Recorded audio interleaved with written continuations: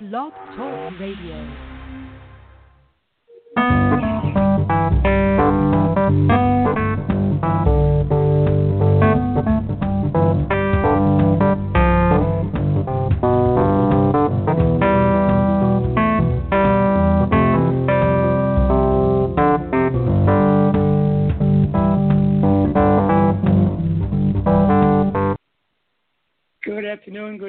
Good afternoon once again, folks.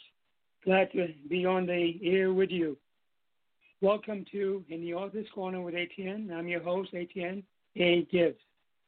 I'm really delighted, excited, whatever else I want to come up with our guest for today, because she has a unique story to share with us, and I'm hoping that you will be here to listen to it.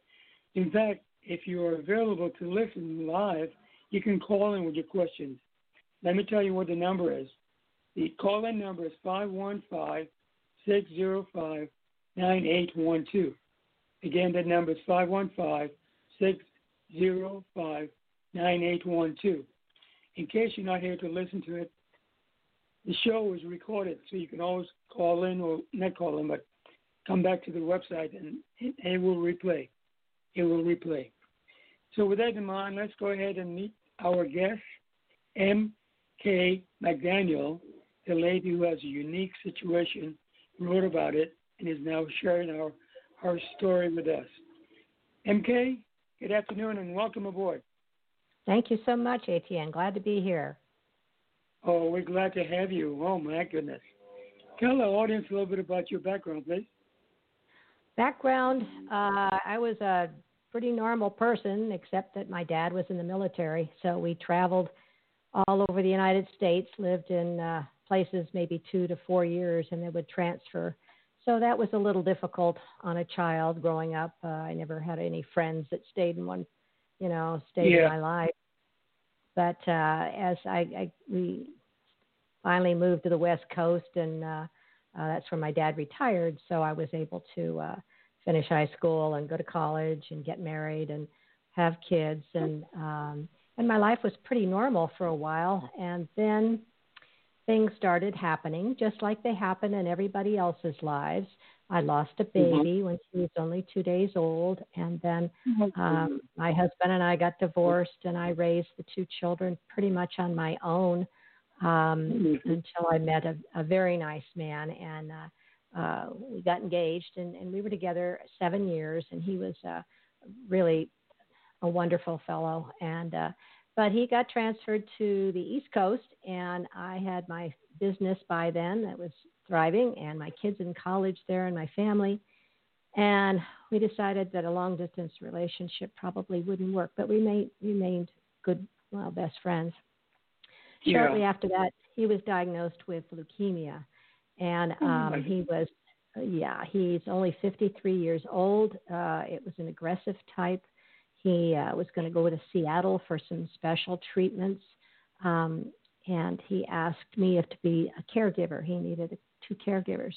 In the meantime, he had married this lady that he had recently met, who said she would go with us and be a caregiver, but only as his wife.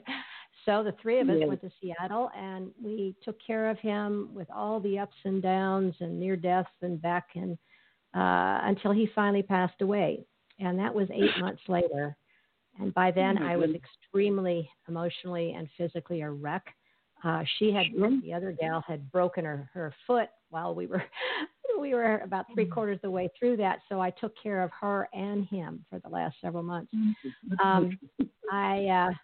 I had met a nice young man during that time in Seattle, and we were friends. And so when my friend died, I didn't know what to do. I didn't know where to go. I didn't know whether to move back to my hometown or stay up here in the Pacific Northwest, which is so wonderful.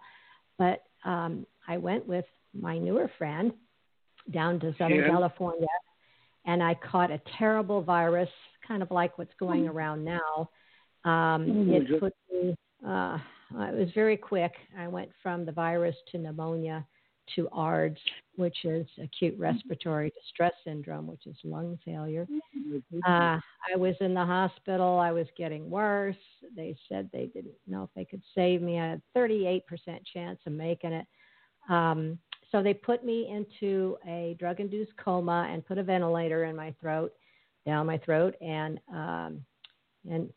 then they told my parents they were going to give me something called white amnesia, which would mean that my brain would not be able to remember anything that happened until I awoke from the coma, and they didn't know how long I'd be there or if I'd survive.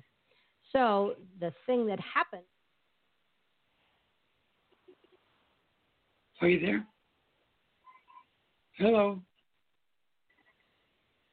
We're having technical difficulties.